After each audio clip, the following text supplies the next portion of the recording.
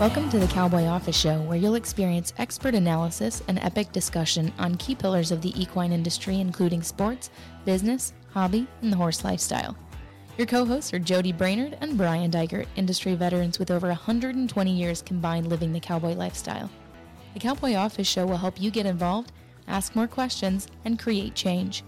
We'll keep riding for you as together we learn from the ride already ridden, learn to listen better to our horse, and make our industry better for all.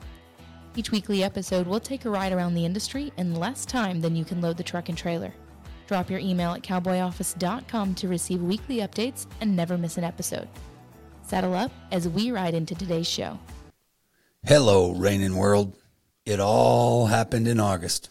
A $3.5 million purse across a 9-day brand new cowboy sporting event. They say over 1,700 horses. Could it be a new cowboy tournament? A horse event like we've never seen before. Congratulations, 100X Classic. Welcome to the Cowboy Office. I'm Brian. And I'm Jody. Welcome. You know, we thought we'd seen it all. Like horses continue to prove to us, just hang on, we haven't seen it all yet. What the 100X team just did, this event was nearly unbelievable. I got to go in person and see it for a couple days. Another milestone for the industry, and history continues to be made. This was incredible. The new 100X event in Tulsa, life after the futurity's here. It is. The new event tells us that the entry numbers are here. 172 entries in the 100X Open Futurity. It took 2 days to run it. 138 entries in the 100X Stakes, and it was for 4-year-olds only. One of the first times we've seen one of that magnitude. 2 days of qualifying to get to a finals, 2 sections of finals, 48 head in the first section and 27 head in the level 4 section of the finals. 92 horses in the 100X Invitational Futurity, which is for a select group that's basically focused around the junior sires of the industry, and 130 horses entries in the North American Reining Stakes Derby that's open to 4- and 7-year-olds that closed out the event.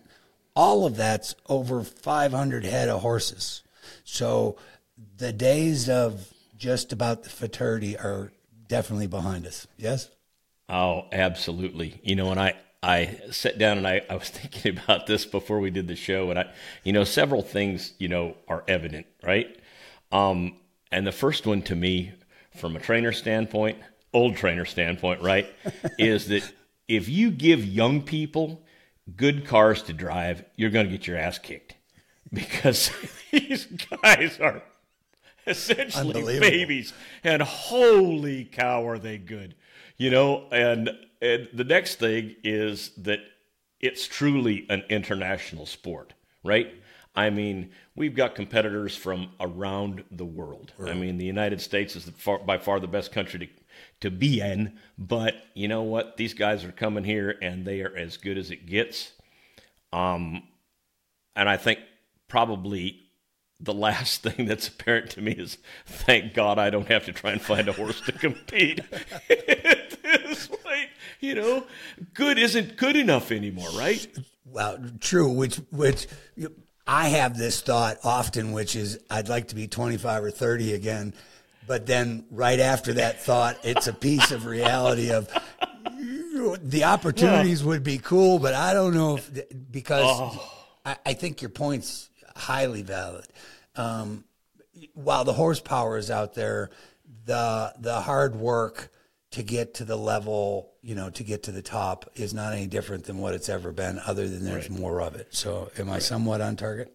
Absolutely, without question. It was fun to watch them and fun to be part of it, just from a spectator standpoint, right? And fun to talk about this show, because it wasn't just a competition, it was a show. Yep. I mean, as in Hello Las Vegas type thing, Yep. Crazy. Yeah. Honey, let's go to dinner and a show. Right, yeah. Exactly. That's what it was. It was awesome. But we have to say, big thanks to that 100X, the owners and the show producers, along with all the staff that made it happen. Yeah, without a doubt. What a pleasure it's been to work with this group, their entire staff. Thank you so much. They truly have a vision to move the industry forward. That's now obvious. doing it different and better in every form. Many of our event producers make it way too hard to work with them and promote and discuss and analyze the industry. And I got to tell you that the 100X owners, producers, all the staff that we here at the Cowboy office mingled with and dealt with, they were all an overwhelming pleasure to deal with. And we really appreciate it. And so thanks to all of them, and kudos and hats off. And why the industry makes it so hard, I don't know. I still get a little bit lost in that whole place. And it's like they don't want more people to play the game, and I don't understand that one. So maybe it's just the fundamental difference between a business and a club. I don't know. 100X owners and staff, thank you again. Outstanding work. We really appreciate it, and we know that the industry does as well. Go to cowboyoffice.com, put your email in, join us as this ride is getting better every episode and every event. We welcome and enjoy all your feedback, your comments, and by all means, ask us the hard questions. We're going to jump right in and take a look at a few winning runs here, because that's kind of, this is the big shot. This is looking at the overall function, and we'll get to the impact in a minute, but we're going to look at some of the runs. Congratulations to all those competitors that made purse payout distributions. All of them are certainly winners. Sometimes, like I just said, Jody, sometimes I wish I could be 25 or 30 again, but anyways, because in our day, there was only 4 or 5 2,000 added trophy Reinings, and everybody went to those few, and that's all there was. So could you imagine if you were at home trying to, do I go to the 100X or do I not?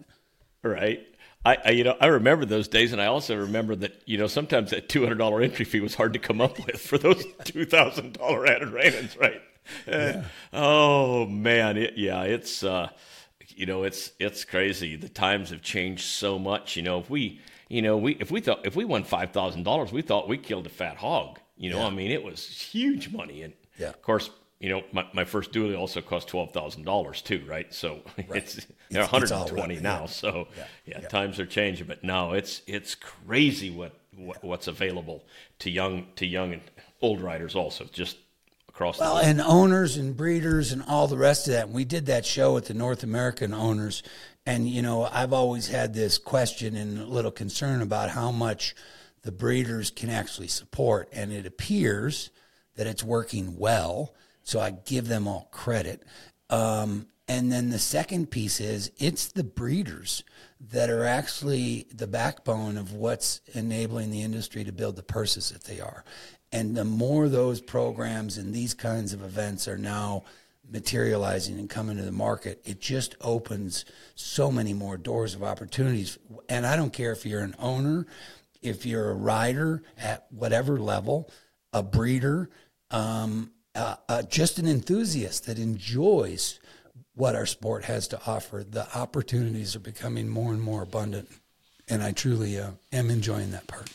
Oh, I can't say enough about it, and we'll get into this more later in the show. But just because you're on that topic right now, because we've done this so long, but the payouts at this particular show were so incredible and so deep that it gives people incentive to want to continue to do this. I mean, it's like, you get owners, okay, heck yeah, let's go play again.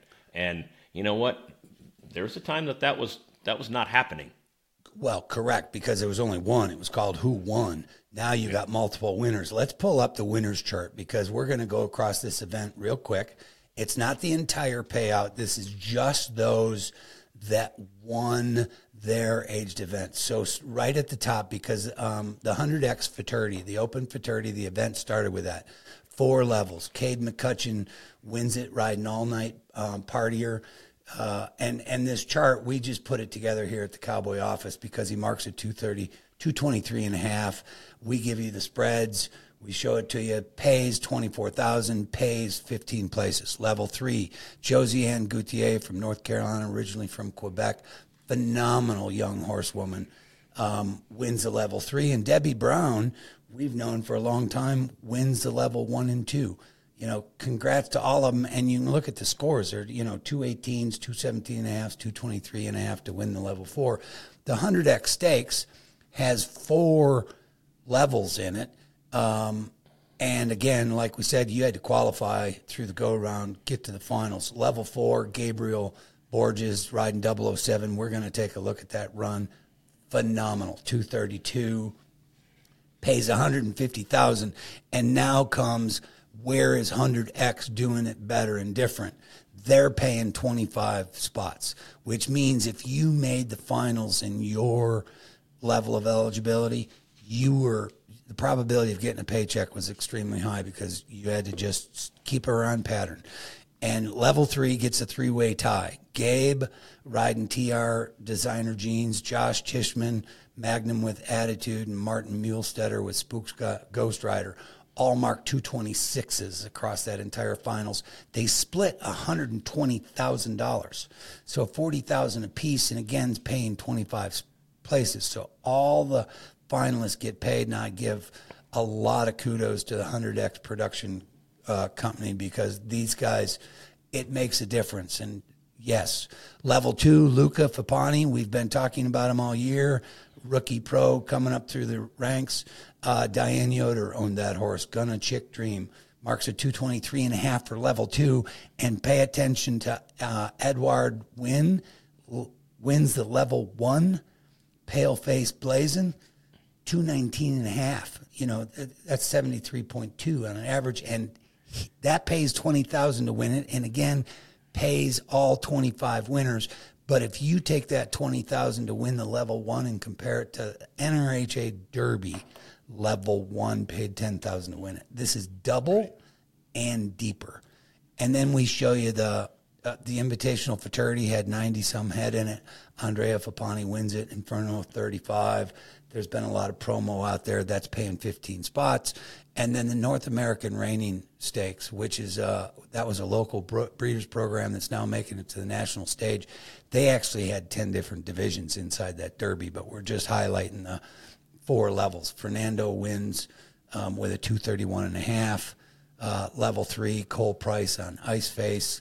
Level 2, Clemerson wins it with a 224.5. And look at level 1 in the North American Reining Stakes Derby. Level 1, Kaylee Argentero wins it with a 220.5. I mean, that's just anyways, I just think it's great. It's a great thing to watch. It's a great thing to be a part with the industry. So we just wanted to bring that up for everybody's attention. It's incredible, and it's so good for the sport, right? I mean, it's incredible. Yeah. So we're going to take a look. We'll start right out. Let's watch Gabriel. Gabriel on 007 wins the 100X Stakes, hands down, bar none. Now, this is one of mine because if there was a run that was going to break the score of 80 in my book, this is it.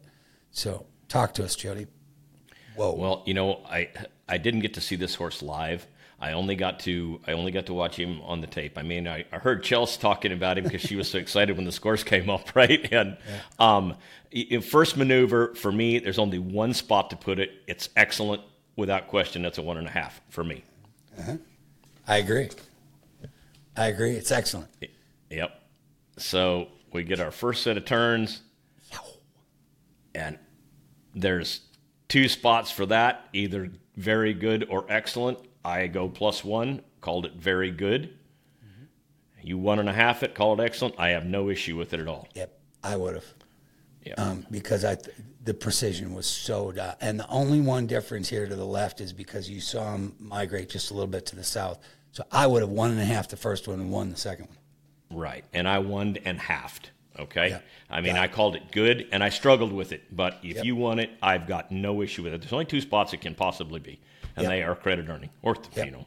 And I think that's really the answer. There's 2 spots, right. So pick one of those. Here we are off into the first big fast circle, and I'm telling you what, right? I mean, that's excellent there. Yeah, I mean, in large fast circles. I mean, it's. I keep saying, how can they get better? I mean, but that's as good as it gets. I think the slow smalls weren't probably as dynamic, but I don't know. This horse looks so good and so balanced. He might not be real good at moving slow. I don't know, because he just kind of keeps him at a nice pace. But I mean, they're still very good circles for me. I mean, I don't call them excellent because the slow small for me was not as good as the large fast, but I still call them very good. Right. And that's the difference between you and me. And I would have 1.5 them, and you would have either half or won them. Yeah. Got it. Right. Again, you're back to the 2 boxes. This right set of circles, and you just saw him. He had to steer and kind of be a little bit quick with him coming across the middle because he wasn't fully trusting that horse. So we're still earning credit, but just not as powerful as the left was. Right. And I think probably that where he had to steer coming across the middle a little bit, and I only have my half-point increments to work with, and he's pretty far off center right here, so I drop him to – I still call him good. Yep. I just call him plus halves. Yep. So. And I agree with you. I would have done the same thing for the same reasons. And now he turns around and talk about an acceleration. Yeah. And I mean, and willingly guided. And this horse, when he goes to the ground and rolls back, I +3. I mean, it's like, I can't, it's like double a 1.5. I don't know. I mean, there's only one spot. I think it might be the best maneuver I've ever seen, individual maneuver I've ever seen. That approach, stop, and right rollback. I completely agree. And if you ever want to see a phenomenal, excellent rollback, that was the best example we've seen in a long, long time. And this one's good, and it's really good, but it's not as dynamic as that right one was. So in my book, that was a 1.5 on the right and a 1 on the left. Agreed. I marked exactly the same thing. And there's just so many things. But if you watch this horse's balance, this horse's frame, everything that Gabriel asked this horse to do, what I'd like to see is the right rollback in half speed, if you could. And just for the audience sake, because if anybody out there is riding reining horses and you want to know what a real rollback is and want an example of an excellent rollback is, here we come. Because, and again, from the first stop and back up, because this horse's balance and quality of motion and control is so high and so outstanding. It's just phenomenal. Go ahead. No, I just said, and the willingly guided, this horse ran as hard to the last stop as he did the first stop coming in the pen. He didn't question. And it takes a phenomenal horse to not ask a question when they know they're going to stop that fourth time, right? It's like, I know it's coming. And if he lengthened and he said, I'm going. There's obviously a big bond between Gabriel and this horse, and he showed it at the end of that run too, because he actually kind of like did the bow to his horse, right. Which he and that horse were so dialed in that I don't. Anyways, that's just me. And in my little book, I would have loved to have been marking that horse, because then that would have given me the shot to truly use the top end of the scale. In my book, I had that horse a little bit over an 80 because the quality was so high on all the dimensions that we've seen and talked about. You talk about forming a bond. If I had him, he'd be in my bed or I'd be sleeping in his stall. One of them two. It's like holy mackerel. I just want to go get on him and stop him like once just to know what it feels like. Yeah. Let's bring up his scorecards.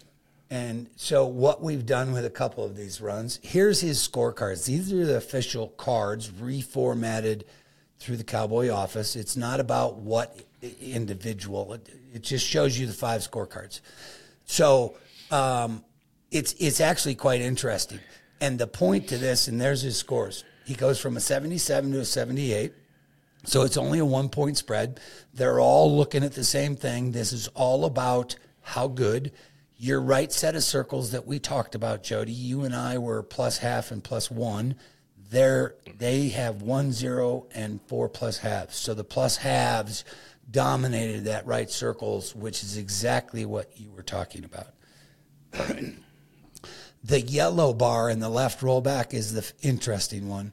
The other piece to this chart is the green boxes show where plus 1.5s were pulled off the officiating system per maneuver, which means the first maneuver stop and back got 2 plus 1.5s. The right spins got 1 plus 1.5. Then the left rollback gets 1 plus 1.5, 3 ones and 1/2. And again, why was that? You can see that the right rollback got all 5 ones. I would have told you that those are 1.5s. And then again, your stop and hesitate gets 1, 1.5, and 4 ones. I would again told you, and you and I would talk about that, right?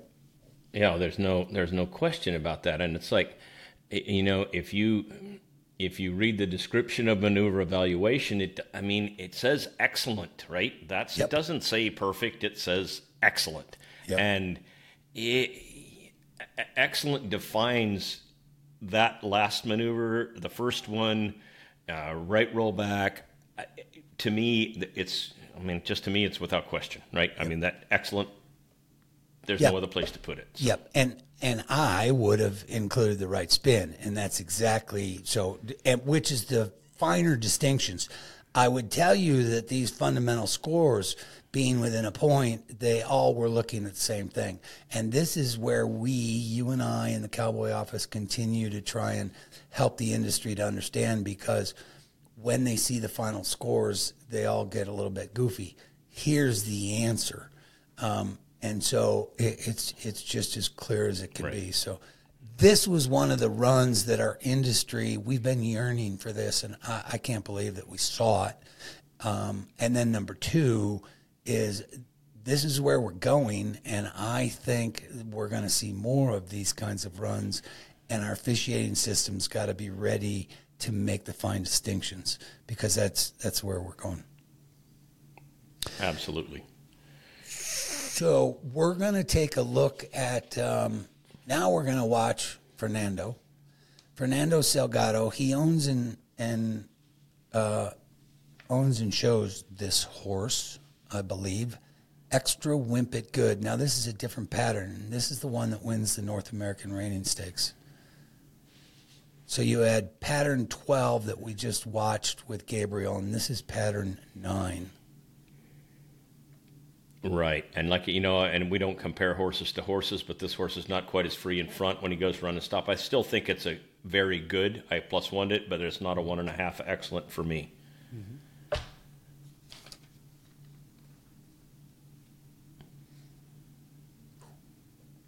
This thing can turn. Again, right? Yeah, absolutely. And again, I called it very good. Plus 1. Yep.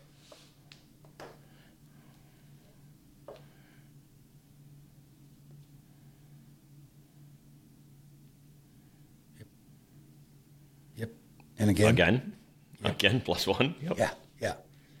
Yeah. The precision is Yes. Very high. The control is high. The finesse is there. The degree of difficulty is there. They're very good. Now we're going to go lope. And this is small, slow, too big, fast, because this is pattern 9.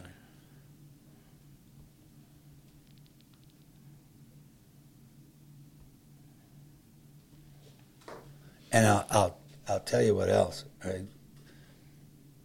The genetics in these horses are coming so far because these things can lope slow and then gallop.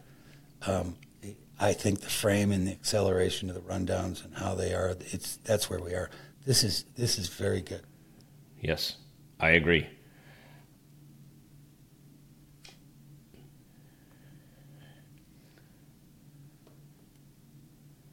And the maximum degree of difficulty on that maneuver was right there across 3 strides. And so, it really was. I took a look at that, and I was being awful picky, center chair. I mean, he hung a little bit to the inside, position loss, but the downward transition was so dynamic. I called him very good again. I mean, plus 1. Yep. Yes, but that's the detail, and I think that that's valid. Yep. So that people know that we're all paying attention to that. Right. And we're doing something with it. Right. We're going to give credit where it's due, so yep. It's like...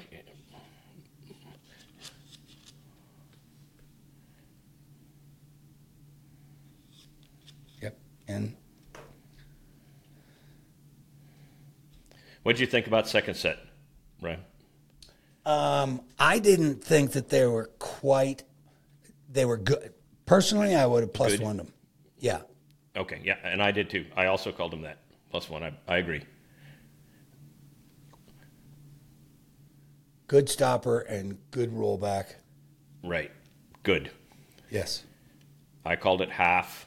He's not quite as good in front, but, I mean, still a dynamic stopper. I mean, don't get me wrong here. I mean, he's earning credit. It's about the degree absolutely. of how much.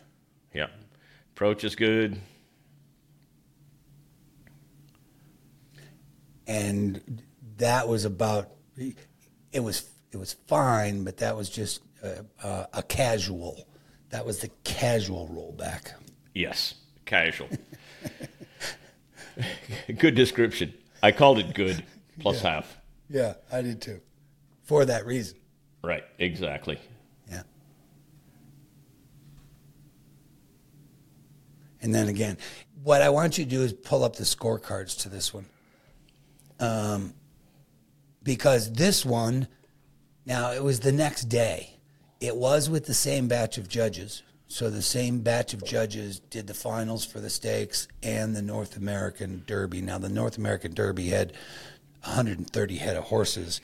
And if I remember right, Fernando was like draw 51. He was almost right slap in the middle of that draw. So was it about the draw? The answer would be no. The thing that's very interesting is you're talking about a 2.5 point spread on this run. He goes from a 75.5 to a 78, but he pulls 278s. And so then the other three are right in that middle range for the reasons that you and I just elaborated. But when you compare it, because when we talk about it as an industry, this was a 231.5 run that's a 0.5 point different than what we just saw with Gabriel.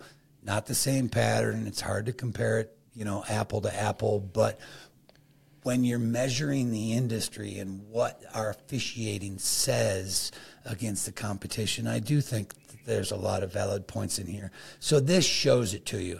Point is, this run only pulls 2 individual 1.5 maneuver scores. It was in the left circles and the right circles, which very understandable. Kind of an obvious, that would be a great debate. In the right set of circles, for the reason that you and I marked it slightly less than the left. The left were excellent.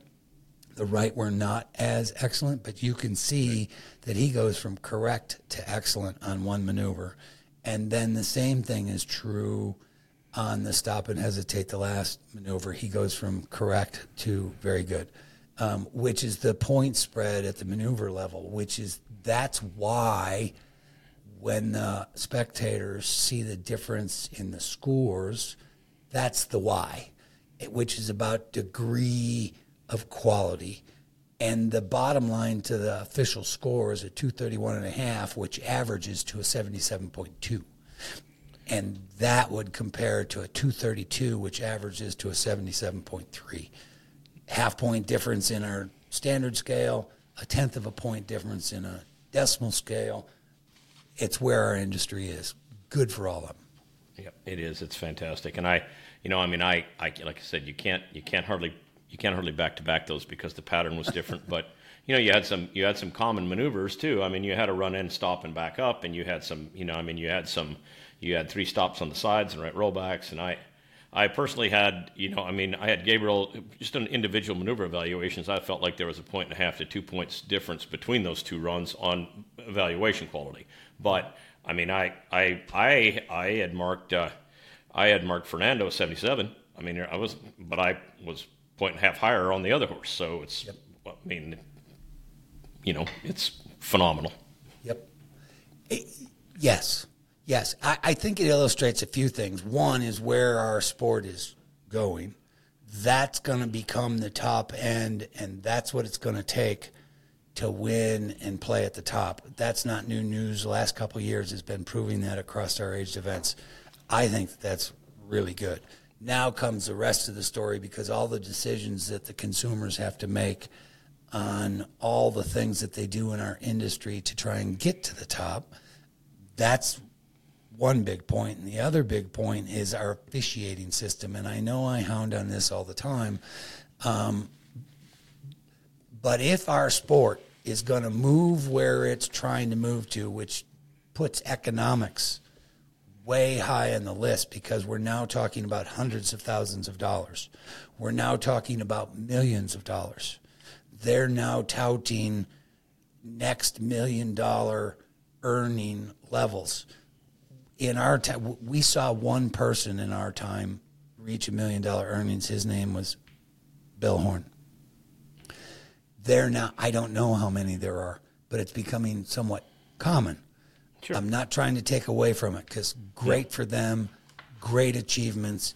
My point is the real economics to it, and as in all sports, it's the clarity between officiating and competition.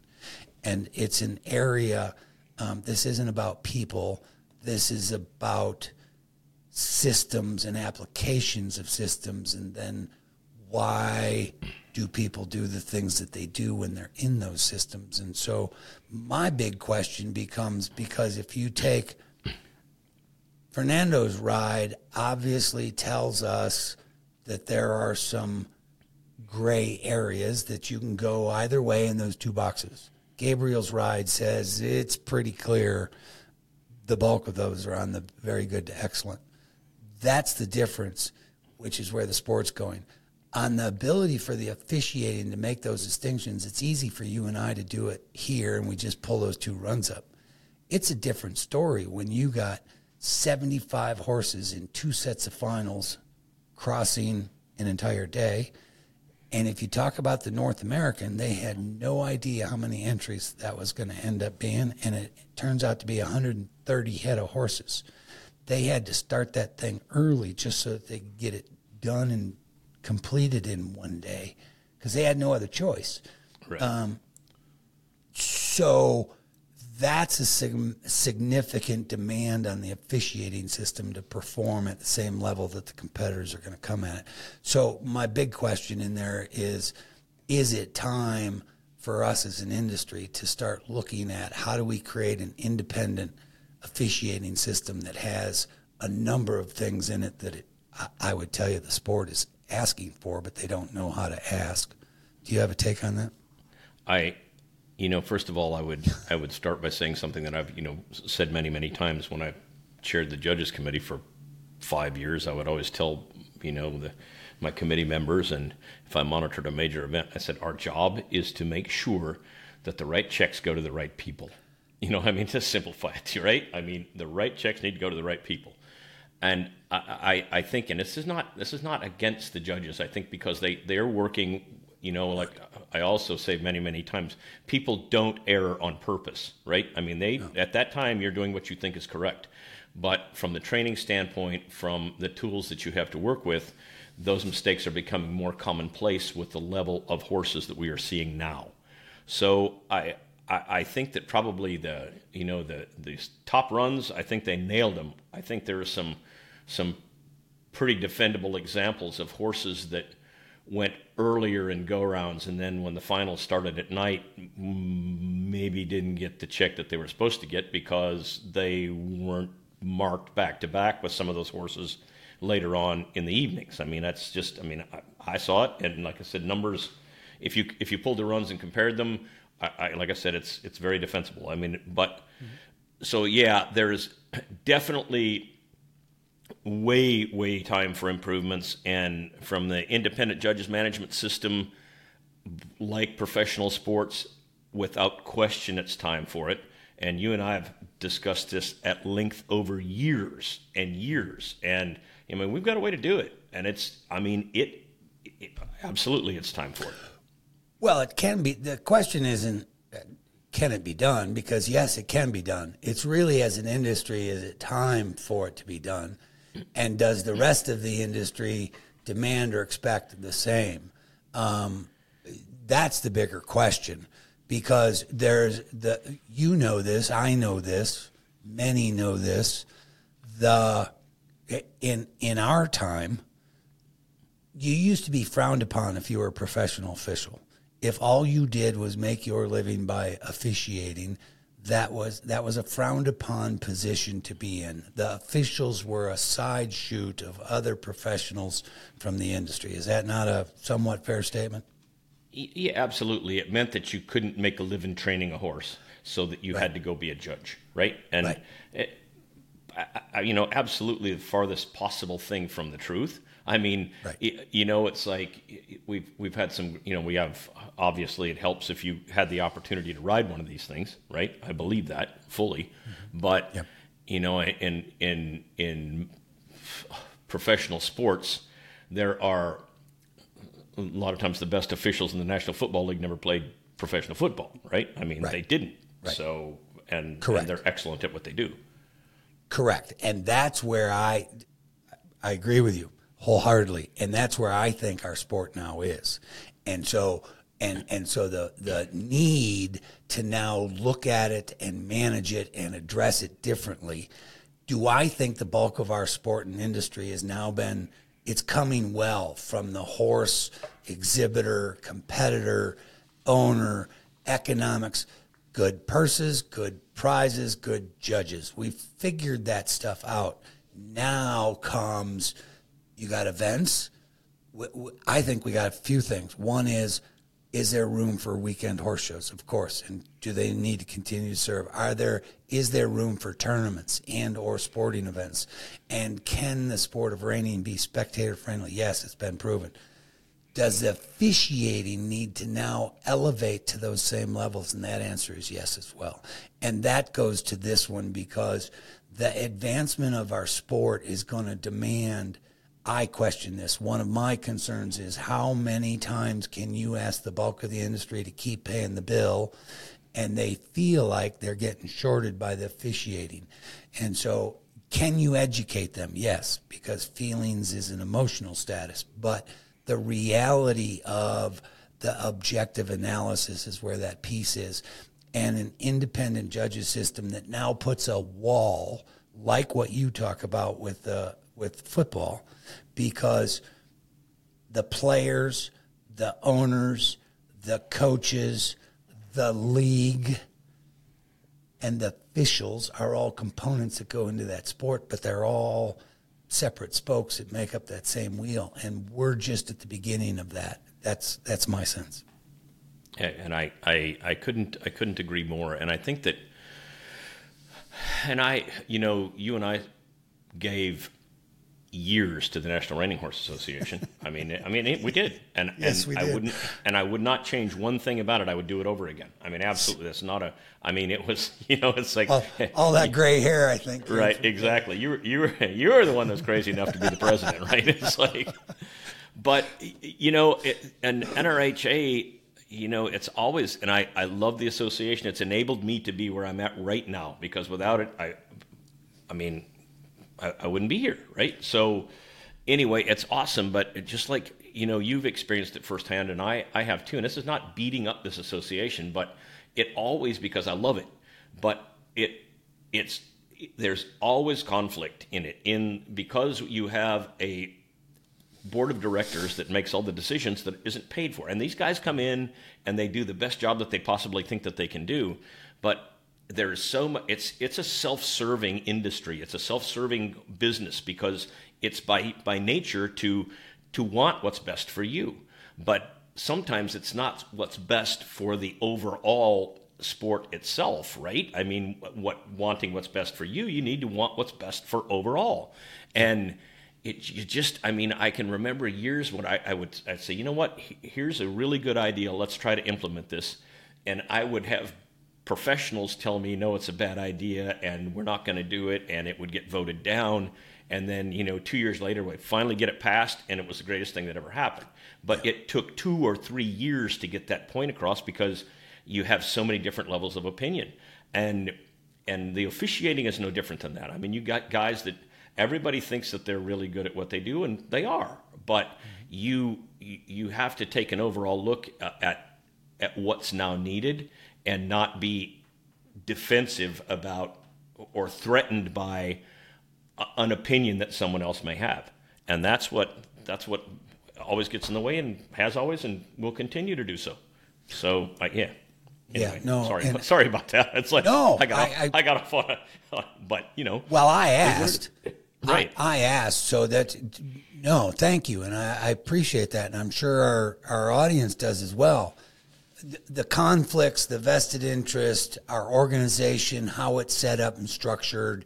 One of my our desire for this sport to become a real sport and then have all the feeding lines.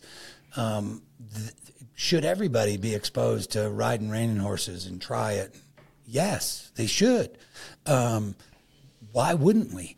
And then how many of them can come up and make a living out of it and all the rest of that stuff? Without a doubt, I'm with you all the way through all of that stuff. I question ourselves now, and I too, like you, I've made a complete life out of this particular sport. And yes, I gave a lot to the association that governs us and all the rest of that stuff. And it doesn't mean that I don't respect it for all of those things. But at the same token, it's like being barn blind. That was one of the hardest lessons. One of my biggest weaknesses was the selection process, the prospect process, because I would always see too much good and I couldn't be truly objective. It's being barn blind. It's that same scenario. Well, our association's guilty of some of that as well. So we get the luxury of kind of talking about that a little bit. I'm going to move us up just a touch because I want to go up and let's talk about the bigger impact, because this 100X event is truly one of a kind. I hope it's here to stay. I don't know where their ultimate goal is. They just put out a press release that they're going to have a $2.5 million purse, multiple different divisions in May in Fort Worth. So obviously 100X and the company and the production of events is going somewhere. Obvious. God bless them. I wish them all the best. I love what they've started with. But let's talk about just a touch. What's your sense on what's the obvious big impact of what this 100X events just made on the industry? Is there something obvious to you like it is to me? Well, I think so. But first, like I said, I have to give them a little bit more credit, because having experienced it firsthand, I would just like to say that, first of all, the amount of outside of the box thinking, which I like to consider myself a way outside the box thinker, right? That went into this show was incredible. First of all, just the thought process that say, hey, let's try this, let's do this, this is what we're going to do. I think that's was crazy good. And secondly, Chelsea, she can, I'll promise you, verify this, but the amount of work that went into this event to make it run as smoothly as it did for its premiere, I can't believe it. I mean, it's incredible. But what it's also told me is that and this is I'm using NRHA as the example, because NRHA is the futurity, the Derby, still huge major events. The futurity is like everybody goes and shows, and but this one showed us probably that now it's just parts, right? NRHA is just a part of this. I mean, it's no longer, I don't want to say the big dog, but I'm just saying that there are some, Brumley Management, we've got this 100X, it's changing. Yes, it's changing, and I would say it's changing for the better, and Absolutely. It's changing for the better by outside forces that want the good for the whole. And I'm not being judgmental. Those are fundamental. But Teton Ridge and what they're doing with the American Performance Horsemen, because they have published and put out press releases that they've signed with Arlington for another 3 years. So we're going to see some form, because they're combining rodeo, cow horse cutting, and reining into a major cowboy event. Got it. Good for them. Keep going. But they've published the fact that they've signed for 3 years, so we're going to see some form of that. The Run for the Million is now 4 years old. They sold out that arena multiple nights in less than 30 minutes. Well, that's never happened in our sport. That happened this year, which is Taylor Sheridan and Amanda Brumley and Brumley Management, that whole production entity. That's phenomenal, which just emphasizes the fact you and I put a lot of work into this 10 years ago, because the question was, is the sport of reining spectator friendly? The answer is yes, all day long. We always believed that, but what did Run for the Million do has now proved it. 100X is going to a whole nother level. That's why I bring up the tournament concept. And I agree with you, because now you're talking about the sport. And is it dependent on just any one of those spokes? And my answer would be no, because you got multiple spokes that have the desire to make it better, that if they all keep doing what they're doing, the entire sport's going to keep moving up and onward. So there's nothing but good there. No, there's not. It's like you remember the old Field of Dreams movie, yes. Right? If you build it, they will come. And guess what? I have to regress for just touch, because I used that one when I built the first horse show complex in North Carolina, because it was supposed to fail. And I just knew this industry maybe too well, but that was the no-brainer. And I used that as a main tactic, because my reflexes told me one thing while all the other forces said something different. And it proved to be true, because that facility went on to become a major facility in the Mid-Atlantic area. So I won't take us backwards, but you just stimulate because it was great. Yeah. You build it, they will come, and then you got to just run it. You got to have the quality game for them to play. And is our game also, do you want to play? Is it fair? Can you get rewarded? And then can a spectator enjoy it as well? And those answers are all yes. Absolutely. So I saw, this is the thing that 100X showed to me, which I thought was phenomenal, because we saw it all at the same time. I was overly excited with this event coming to play for a lot of reasons, but the big one was because the 3-year-olds, the next batch of futurity horses in August, that's going to be your real first test of seeing what the next crop kind of looks like. And so, in our day, it used to be the summer slide in Denver. So futurity horses, here's what was obvious to me. Our industry has now got several factors in it. You got the weekend horse show versus age events versus major sporting events versus 100X and what they're doing. Great. But the obvious one I saw is the difference between what our level of horses are doing. Futurity horses was everything our world was about in our time, Jody. And now it's only one of the steps. The pressure for the last 5 years to create a 4-year-old only event, 100X proved it. Was it needed? Yes. Is it supported? Yes. Is it phenomenal? Yes. And are the 4-year-olds different than 3s, and are they different than 6, 7, and 8s? Yes. And so that was the one, because the 100X stakes is a 4-year-old only.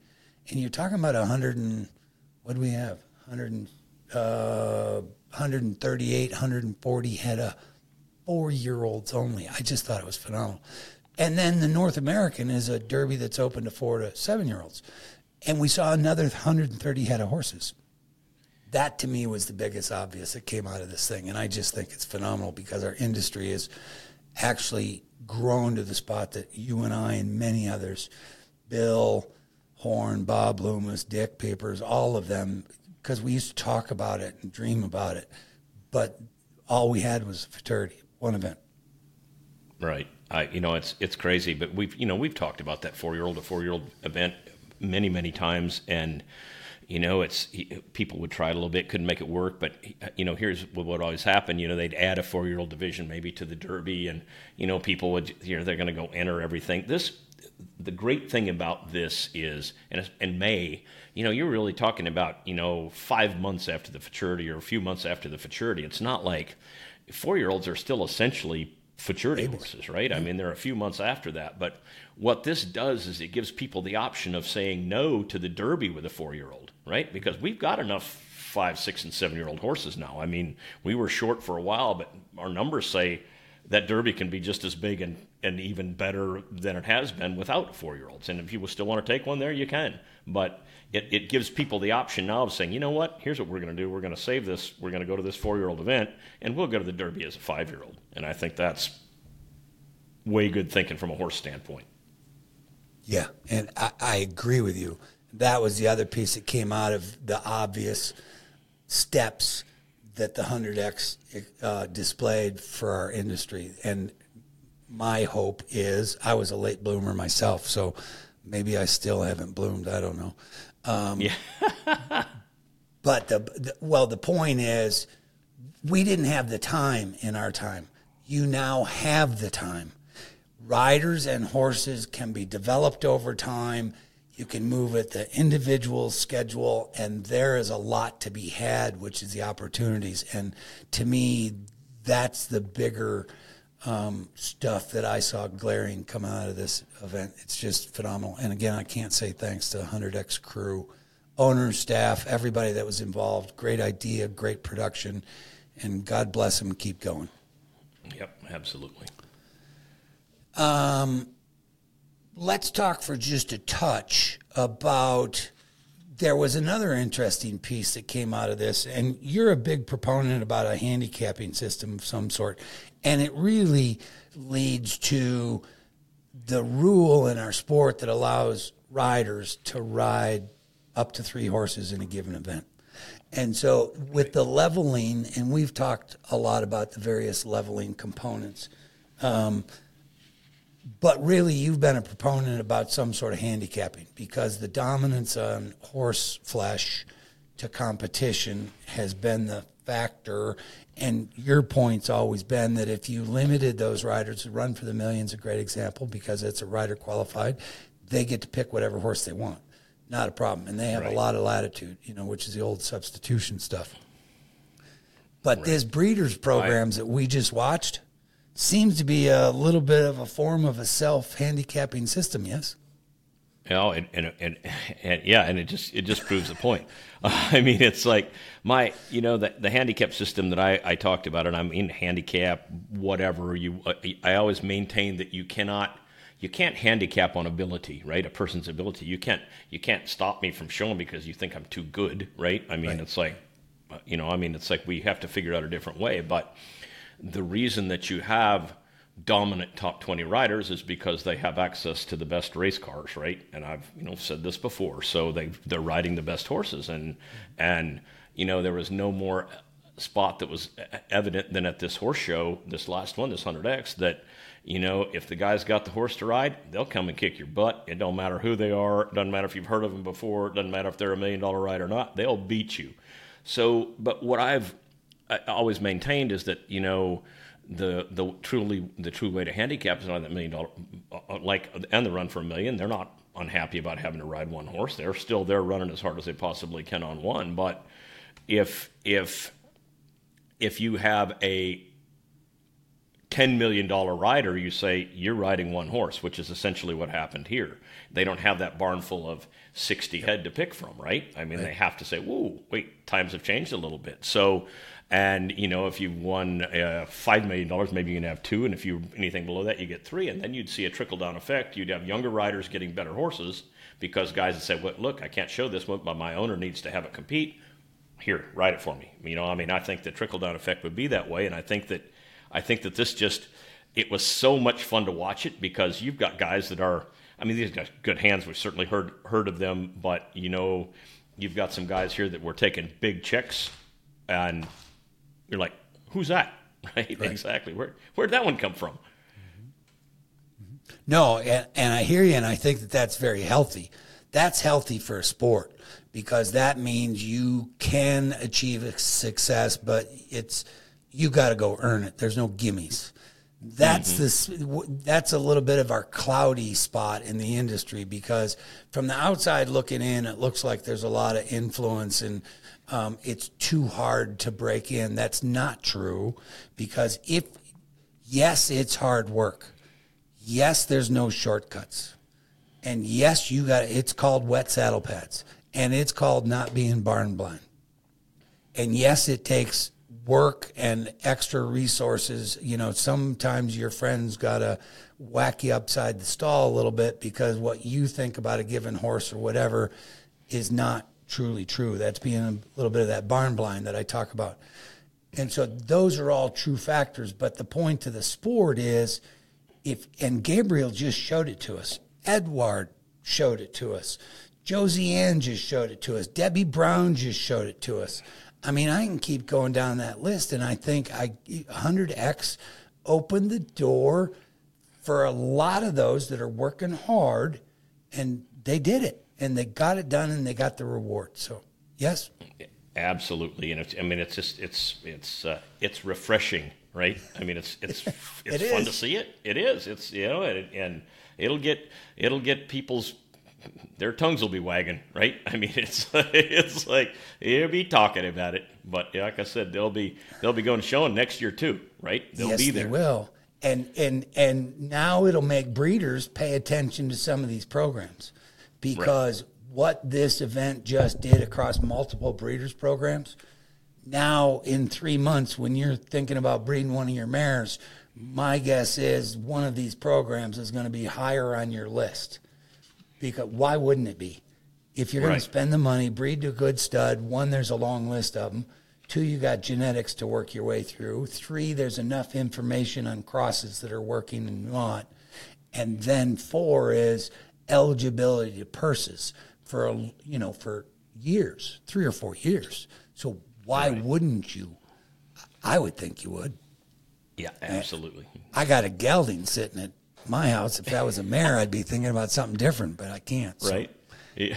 Right. Yeah. No, it's gonna. Well, I don't know if it's gonna tip it upside down, but I mean, it's gonna create new ways of thinking for sure, and it's what it's supposed to do. It's great. I can't wait to see what's going to happen in the next 10 years, God willing. Right. I mean, I'm excited about it. Yeah. Well, me too. So, and we'll keep talking about it. Sure. The doors of opportunities. Let's take a look quick. I want to show Edward Wynn's run, level 1, open 1, level 1, 100X stakes, pale face blazing. He wins this with a 219.5. Here he comes.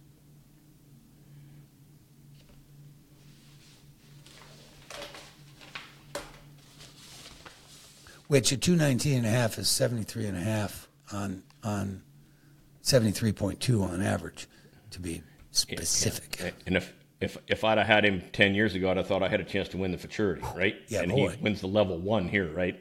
Exactly.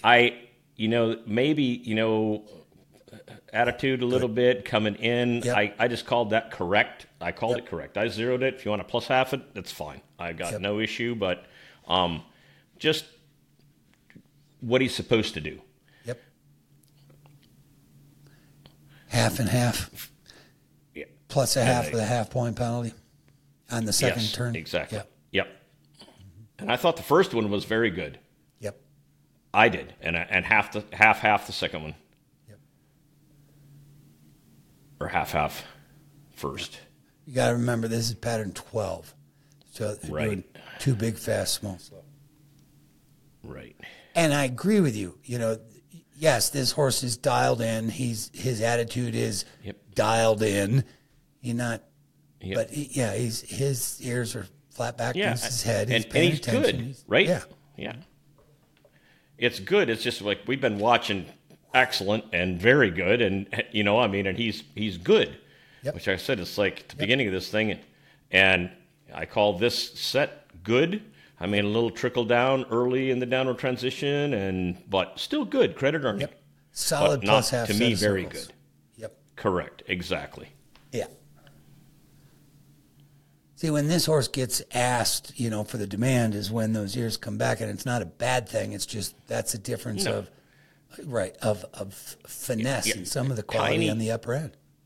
Just a teeny bit of willingness, right? Maybe. I mean, he's physically doing everything, but he's asking a question maybe a little bit. Why do I have to do this? And this is not bad. This is still credit earning, still good. Yep, these are good. We're looking for tiny, tiny differences to separate horses. That's what we have to work with. Not easy to do. Spot on dead center. Again, another good set of circles for me. Mm-hmm. Solid all day, both of them. Solid plus halves all day. Correct. And middle, yes. Mm-hmm. Pattern placements right on target. Yep.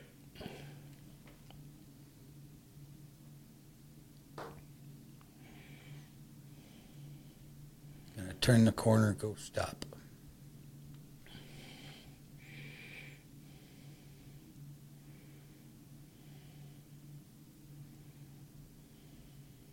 Good.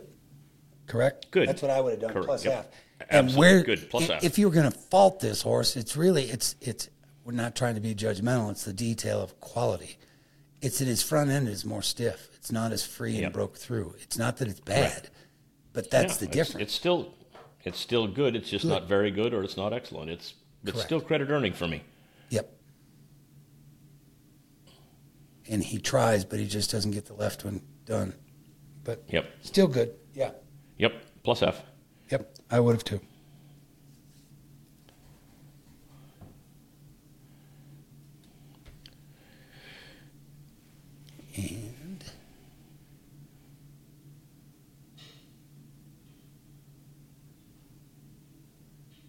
And his balance and his hold through isn't quite all in there. And you're right. Your two choices on that one is either 0, correct, or plus half.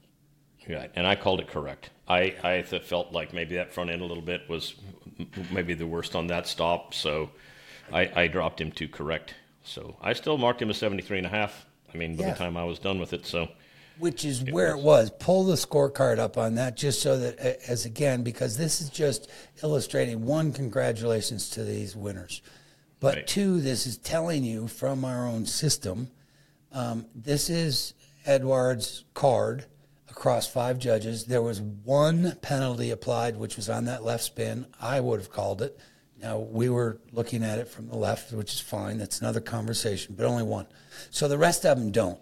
So if you take that penalty off and say that was an outlier, so be it. But you can waltz right through it, and that's exactly what you and I talked about. One judge was a little bit stronger on the right spin.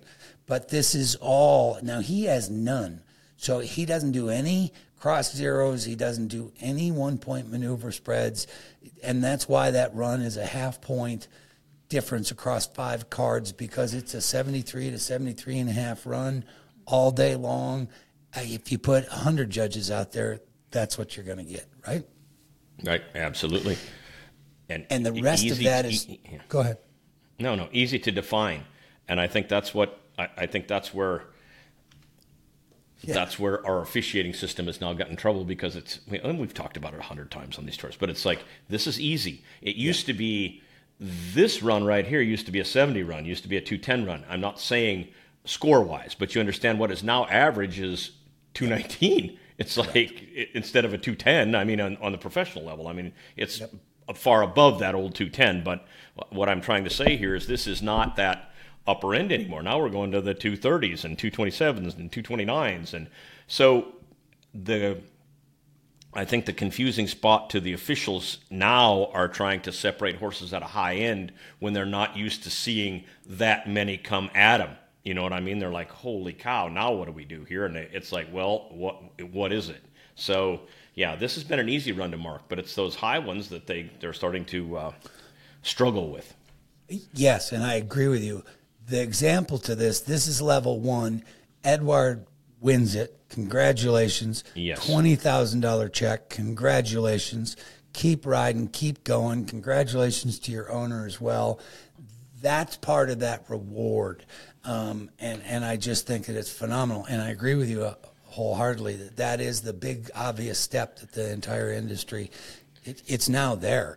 It's taken there's a whole plateau up that we're at. So good. There's just some more work to do. It's fantastic. It's, and it's just, I'm looking at this over and over and over again. And if I marked I probably marked it. I can't remember what I marked on Custom Harley at the NRBC, but 221 or a 2 or whatever. He got out of there with a lot of money back in the day. And that's a horse like this now, right? I mean, and he's like, okay, you win the level 1, right? Not be in the top 5 of the level 4, right? Or whatever the case may be. It's just changed so much. Yeah, but what year was that? Oof. I mean, it had been 15 years ago, probably, right? So just early 2000s. Right. For sure. Somewhere in the early 2000s. But the point was, we only had two divisions, which was in the age events. Right. There was an open and a limited open, right? Yep. Yeah. Absolutely. So, but anyway, it's crazy that, that's how far the horsepower has advanced. And it's just, it's fun to watch it happen. Well, it took a 220.5 to make it to the 100X Stakes finals, which that is probably 2 points higher than where it's been historically. And I would tell you it's going to be interesting to watch the futurity this year, because what will the 3-year-olds kind of say? But you're 100% correct. That the 74 horse is just, that's pretty average. This is a 75 and above kind of horse, and it's just phenomenal to watch. It is, and we have, like I said, there are so many that are answering the call now, and so many of these horses with the pedigrees and the genetics of sports medicine, everything has just gone through the roof crazy. And I talk about 3-year-olds. What did Andrea Mark winning the 3-year-old event here? 230, and I believe I think he showed one-handed. I don't remember. I don't know if he did or not, but I go ahead. No, Andrea wins the Invitational Futurity, had 92 head in it with Inferno 35. He marks 225. 225, okay, so he marked at 225, and like I said, he probably, I don't know if he showed one-handed or two, it doesn't make any difference, but you mark 75s on your 3-year-old in August, I'd say, 1st of September, that it's gonna be a reasonably deep horse show when we get to Oklahoma City in November. Oh, without a doubt. Well, compare the Invitational Futurity, because that was that was a breeder's program. They had to be offspring of those junior sires. Cade McCutcheon wins the Open Futurity. There was 170 some horses in there. All night partier. He marks a 223.5. Right. So you're still talking about 74.5 to 75 on a 3-year-old in August. That's where the industry is. Not too long ago, that was unheard of. Yeah, absolutely. Yeah, there might have been 2 head do that in the futurity finals, right? Right. Yeah. So, yeah, crazy stuff, fun. We're going to talk real quick for just a second, and then we'll close this one out, and we'll tell the audience about what we got yet to come, because there's a lot. This event was phenomenal. But let's talk for a minute about the non-pro and the youth, because I hear this chatter a lot in the industry, true amongst the Reining members and community, because where do the non-pros and the youth fit in the industry relative to the movement that the industry is now going with, the big added purses in the aged events? And yes, non-pros can compete for money. That's going to bring up another topic, not on this show, but yes, we could do that stuff. But the point is, do you see, or what's your take, Jody, on how does this sport, while it advances on the professional side, which it is, that's everything we've talked about, it's obvious, but then the non-pros and the youth sectors, because that's the rest of our industry, and they want to play, and they want to do, and they want to get service. So I think it's a big question. And do you have any takes on any of that? Well, I mean, and we could do a whole show on nothing but those few statements that you just made. And I, like I said, I'd hear, common complaint after common complaint would be from the non-pro riders at the futurity that said, their futurity entry fee was just as high as the open riders, but the payout was minuscule in comparison to what the open horses were getting. So, basically it was kind of, I talked about this at length in the past, that, give me credit, let my money go where I want it to go instead of you taking it, right? If I'm smart enough to know what my ability level is and where my horses are, don't let me put my money where I want to. So, it's been a huge issue for a long, long time. And, there's some remedies to that too. But the non-pro riders obviously are of a certain age, the vast majority of them are, because that's, obviously it takes a great deal of money to play this game. So, you're not going to start as a young non-pro rider if you don't have some financial backing behind you, right? I mean, because it's not a cheap thing.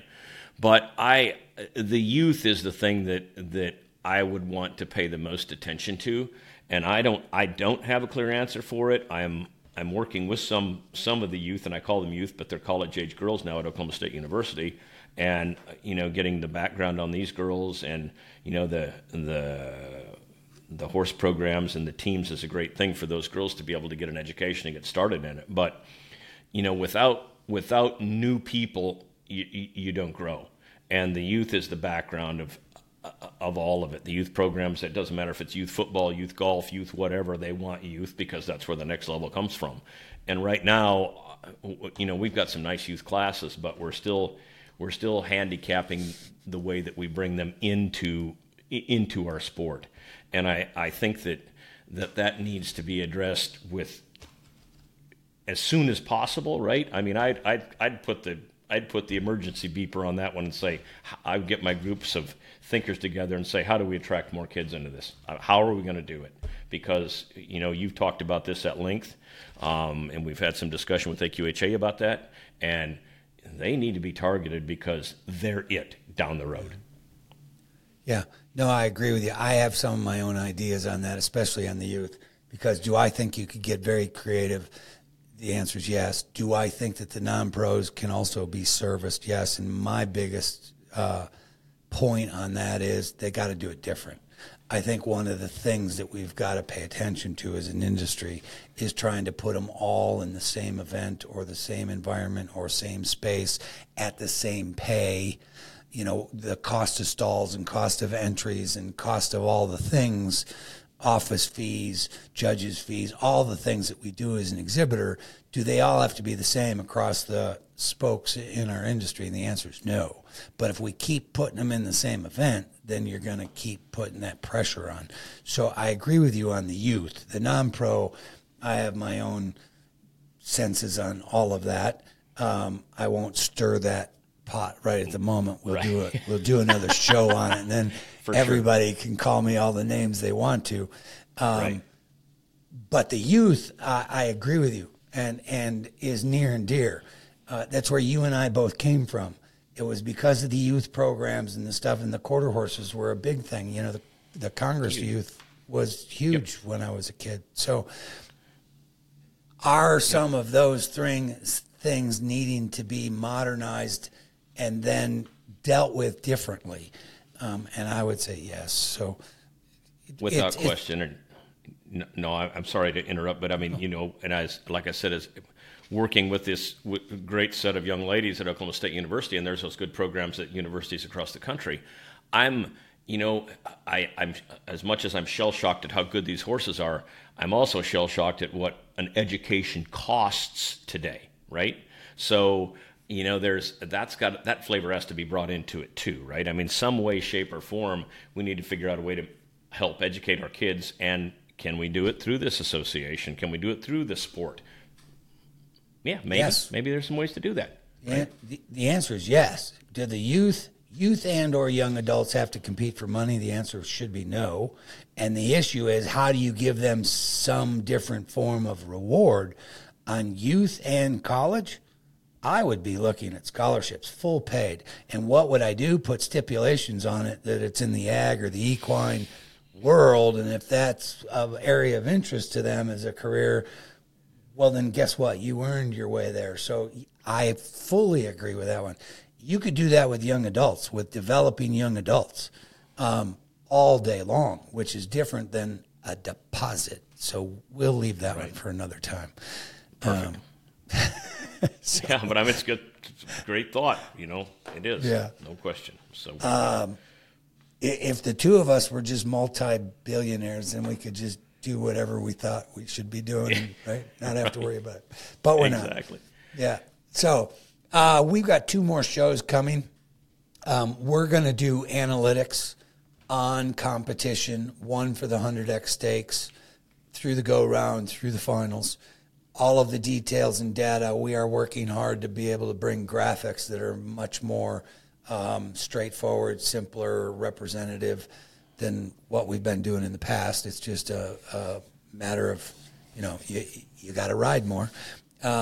But we've got a big show coming on the 100X Stakes program, and then we have another analytical show coming on the North American Reining Stakes program. So stay tuned, stay in touch.